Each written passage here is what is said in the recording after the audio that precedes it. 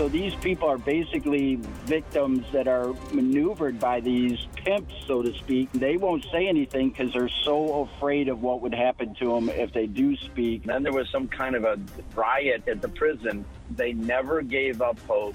They kept doing everything they could to get Danny out of there. What we're seeing in terms of COVID in the hospitals is the majority of them are unvaccinated. And of the ones who are vaccinated, a large number of them are elderly, a large number of them are immunosuppressed, a large number of them have other diseases. You're listening to Pod Sui, the week's top stories served a la carte. Subscribe at thegreatvoice.com or wherever you get your podcasts. Kyle Rittenhouse was found not guilty on 5 charges of homicide and reckless endangerment Friday, stemming from an August 2020 incident in Kenosha, Wisconsin, where Rittenhouse killed 2 men and shot another during a night of protests and civil unrest. Former Assistant Wayne County Prosecutor turned criminal defense lawyer Todd Flood spoke with Guy Gordon soon after the verdict was handed down. It's simple.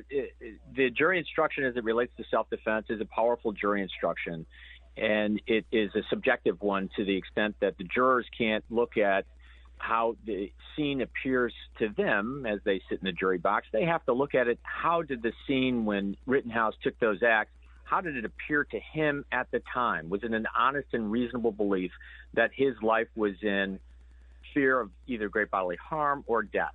And the jury found that the prosecution couldn't overcome that hurdle. They could not prove beyond a reasonable doubt that he basically didn't act in self-defense.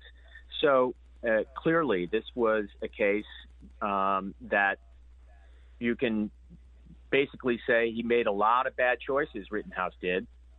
And the prosecution, I think, fumbled the ball quite a bit by not going through the choices Rittenhouse made going into that scene.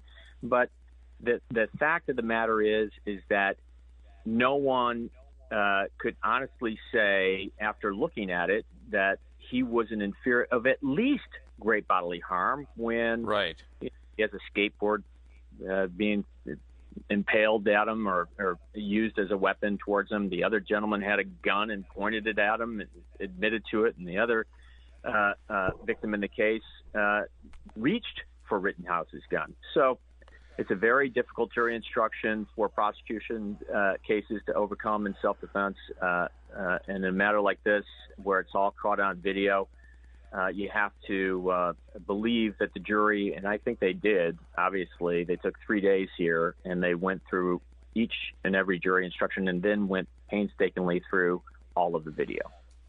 So at the beginning of the prosecution's opening statements, they kind of painted Kyle Rittenhouse as this vigilante hell-bent on violence and bloodlust. In the final analysis, did they destroy their own credibility? Because they were telling a different story by the time they got to closing. They did. There was a lot of things, if I understood it correctly. They only spent 48 hours to charge this man and indict him. There wasn't a lot of work, it sounds like, that was put in front of the charging of this case. And by the time they got into the middle of the fight, they realized their tact was not a good one. When you think about it, just ask yourself these simple questions. I mean, obviously Rittenhouse is somewhat of an idiot to be there in the first place, but he's not being charged with being an idiot. But just go through the choices. You chose to get an AK-47. Yes, you chose to load it with a magazine with assault ammunition. Yes, you chose to stay there when things started to get kind of rowdy. You chose not to seek safe harbor. You and go through his choices, right? So you were the one that put yourself into this position of choosing and electing to start the maul, the brawl, if you will, and using the gun. You didn't choose to shoot it up in the air. No, you didn't choose to back people away by giving warning shots. So those types of things, the self-defense instruction, you could have maybe as a prosecution thwarted all of that. But man, they made a lot of things complicated and convoluted, and they really upset the judge a lot. And the jury kind of sees that when it happens. prosecution getting into the Fifth Amendment and the right to remain silent, the jury may have had their arms folded a few times when listening to the prosecution in this case. Surprising turn of events earlier this week when local journalist Danny Fenster was released from prison in Myanmar after being resentenced to 11 years hard labor for, quote, incitement and association with terrorists, according to the nation formerly known as Burma. Congressman Andy Levin assisted in the liberation effort, and he spoke with Kevin Dietz. Yes, it's just so great. I mean, when you think about Danny Fenster, I've never met him, but having heard about every conversation he's had with our consular officials and his family on the phone, outrageously, excuse me, Kevin, for 5.5 months, he was never granted in-person access to our embassy officials. There were so many things like that that were ridiculous, unfair. The charges were baseless, right? But he kept his spirits up. His brother, Brian, was an incredible organizer of the family and everybody. His parents, Buddy and Rose Fenster of Huntington Woods, oh my gosh, they were just stalwart, doing everything they could to get Danny out of there. And there are just way too many people to thank. But it was a true team effort. That's all I can tell you. Yeah, for the parents and the brothers, family and friends here, I mean, everybody was so proud of the work he was doing as a journalist, and then all of a sudden, he's captured and arrested as he's coming home to Detroit, as he's leaving, and all of a sudden, he's facing wild charges, sentenced to 11 years, and still had terrorism with hard labor. Charges. With hard labor. Oh my God, can you imagine? And so you mentioned the family. Charges on. Yeah. Well, you mentioned the family. What was it like for these past 6 months for the family and with the family? I'm sure they were burning your phone up. Kevin, it was up and down, right? It was up and down. I remember there were so many difficult days for them. There was the COVID outbreak in, and then there was some kind of a riot at the prison. And was he safe? Yes, he was safe. But how were they to know right in the first moments of that, right? They just came back from every setback. They never gave up hope. They kept doing everything they could to get Danny out of there. And I have to tell you that the U.S. government, people involved in something like this rarely get any credit. For example, our ambassador in Burma is a career guy, Tom Vida. Nobody ever heard of him. He's devoted his whole life to serving the U.S. of A. in difficult places like this all over. He was totally unflappable, Kevin. Or how about our SPIHA, our Special Presidential Envoy for Hostage Affairs? His name is Roger Carstens. He was appointed by President Trump. President Biden kept him. I love this guy. Total straight shooter. From the first day, he gave me his cell phone. He said, we're in this together. We're going to get him out of there. And he just never gave up. So it's been just an incredible team effort.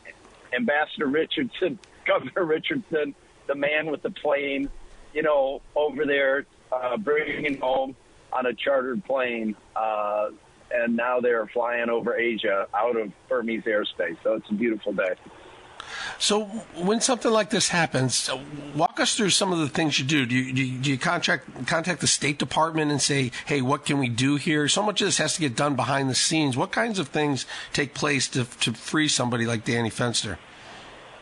Well, it varies with every case, I would say. It depends on the nature of the foreign government. Like right now, we have Michiganders who are held hostage in Haiti that are by a criminal gang. So that's a whole different cup of tea, unfortunately, bitter tea. But we're working very hard to get them out and the others from Ohio and Canada. But in this case, we were immediately in contact with Secretary Blinken's office. They got us going with the embassy in Burma right away.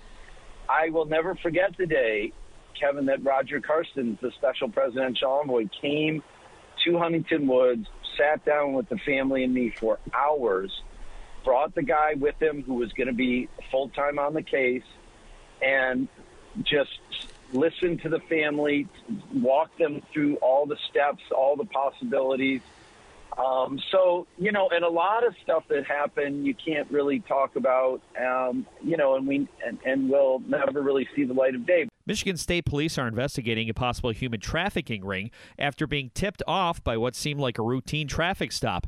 Lieutenant Mike Shaw with Paul W. Smith. Back on the 16th, our troopers were working patrol, happened to see a person speeding on 8 Mile near Shaner on the Detroit-Warren border, made contact with this person, and the driver was actually a 15-year-old female that didn't have a license, kind of gave him a shady name. One of the things that we talked to our troopers about in our training from the very beginning is, you know, the speeding violation is great, but let's find out what's going on after that. And they were able to gain the confidence of the driver and found out that she was actually a victim of human trafficking.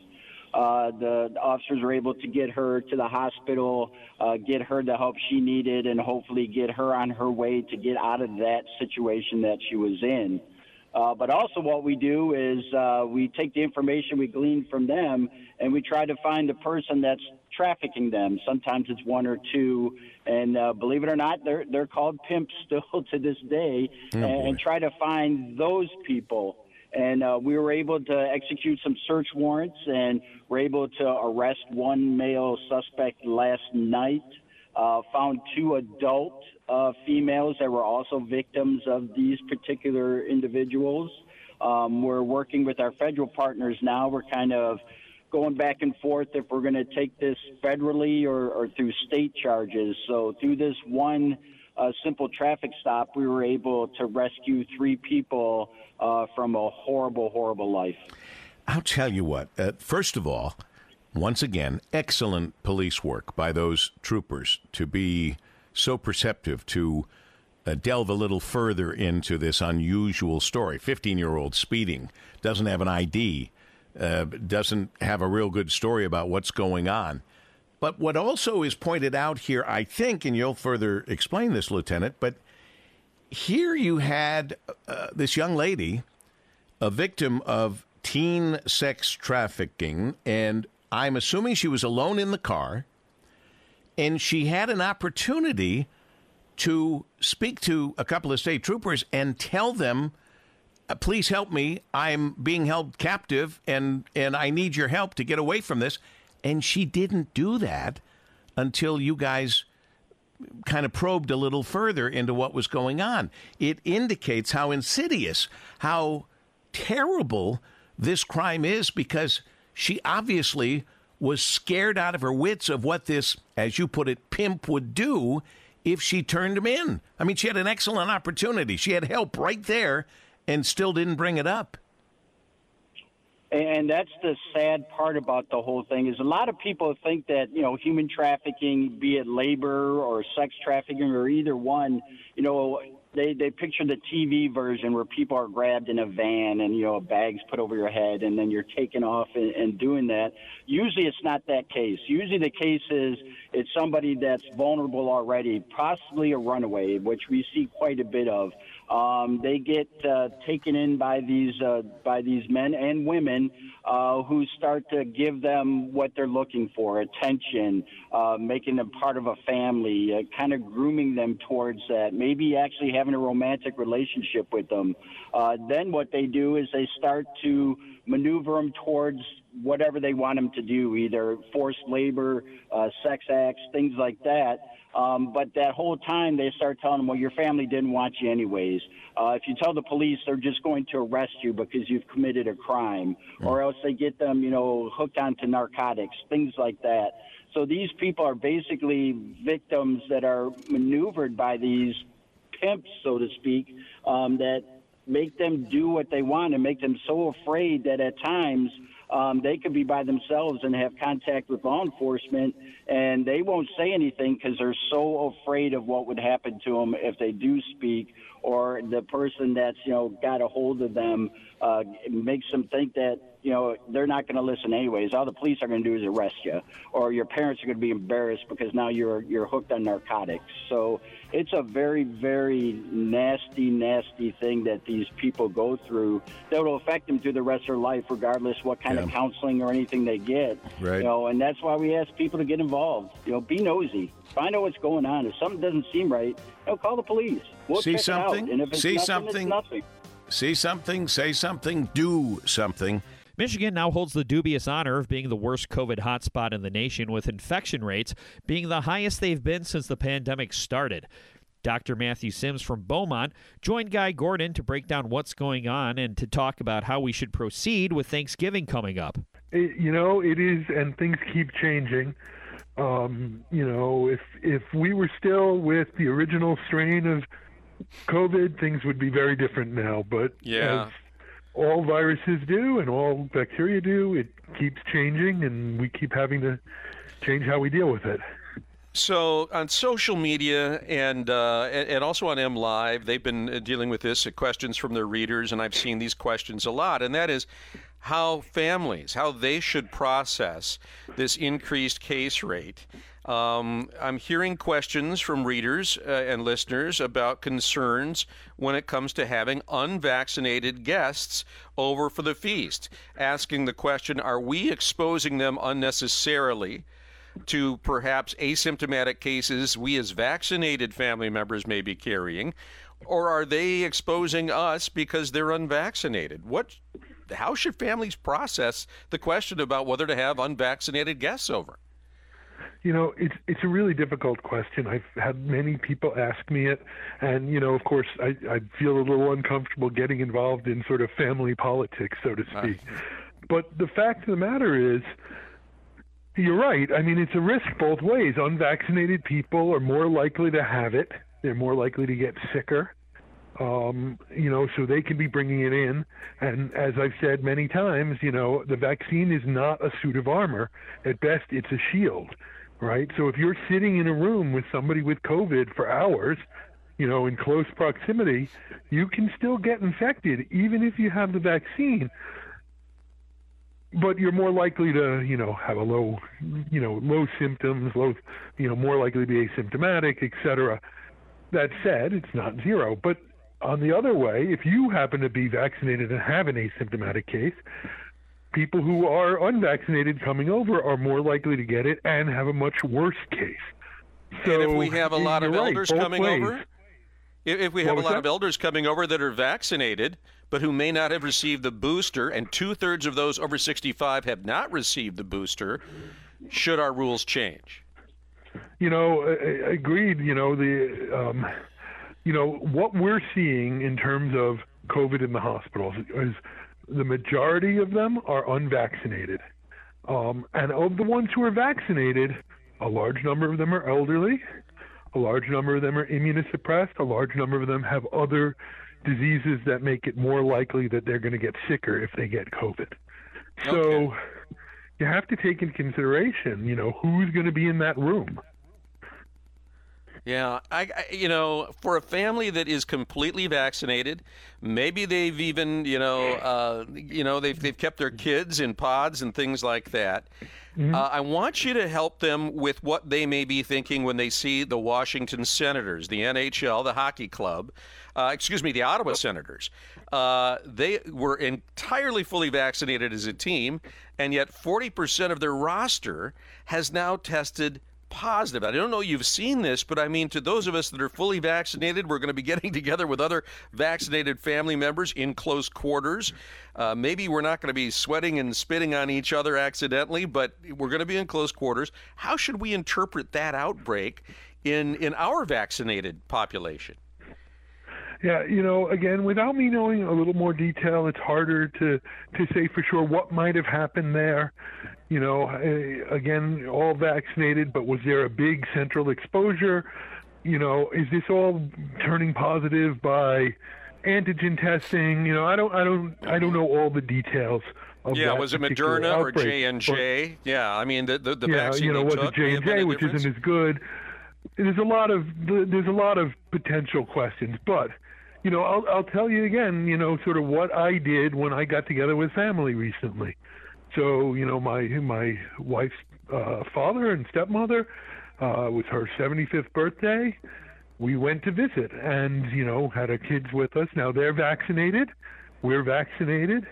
My youngest was not yet vaccinated. She's now gotten her first shot. We got together with them. We all wore masks the whole time. When we went out to eat, we ate outdoors. Tried to keep away from people in general. While we were, outdoors and eating, and just kept safe distance and used masks. And, it's not as simple as, we all come over and we all just hang out and everything, but it keeps everybody safe. Yeah. And that's the key. That'll do it for Pod Sui. For full podcasts or anything else you might have missed, go to thegreatvoice.com. See you next time.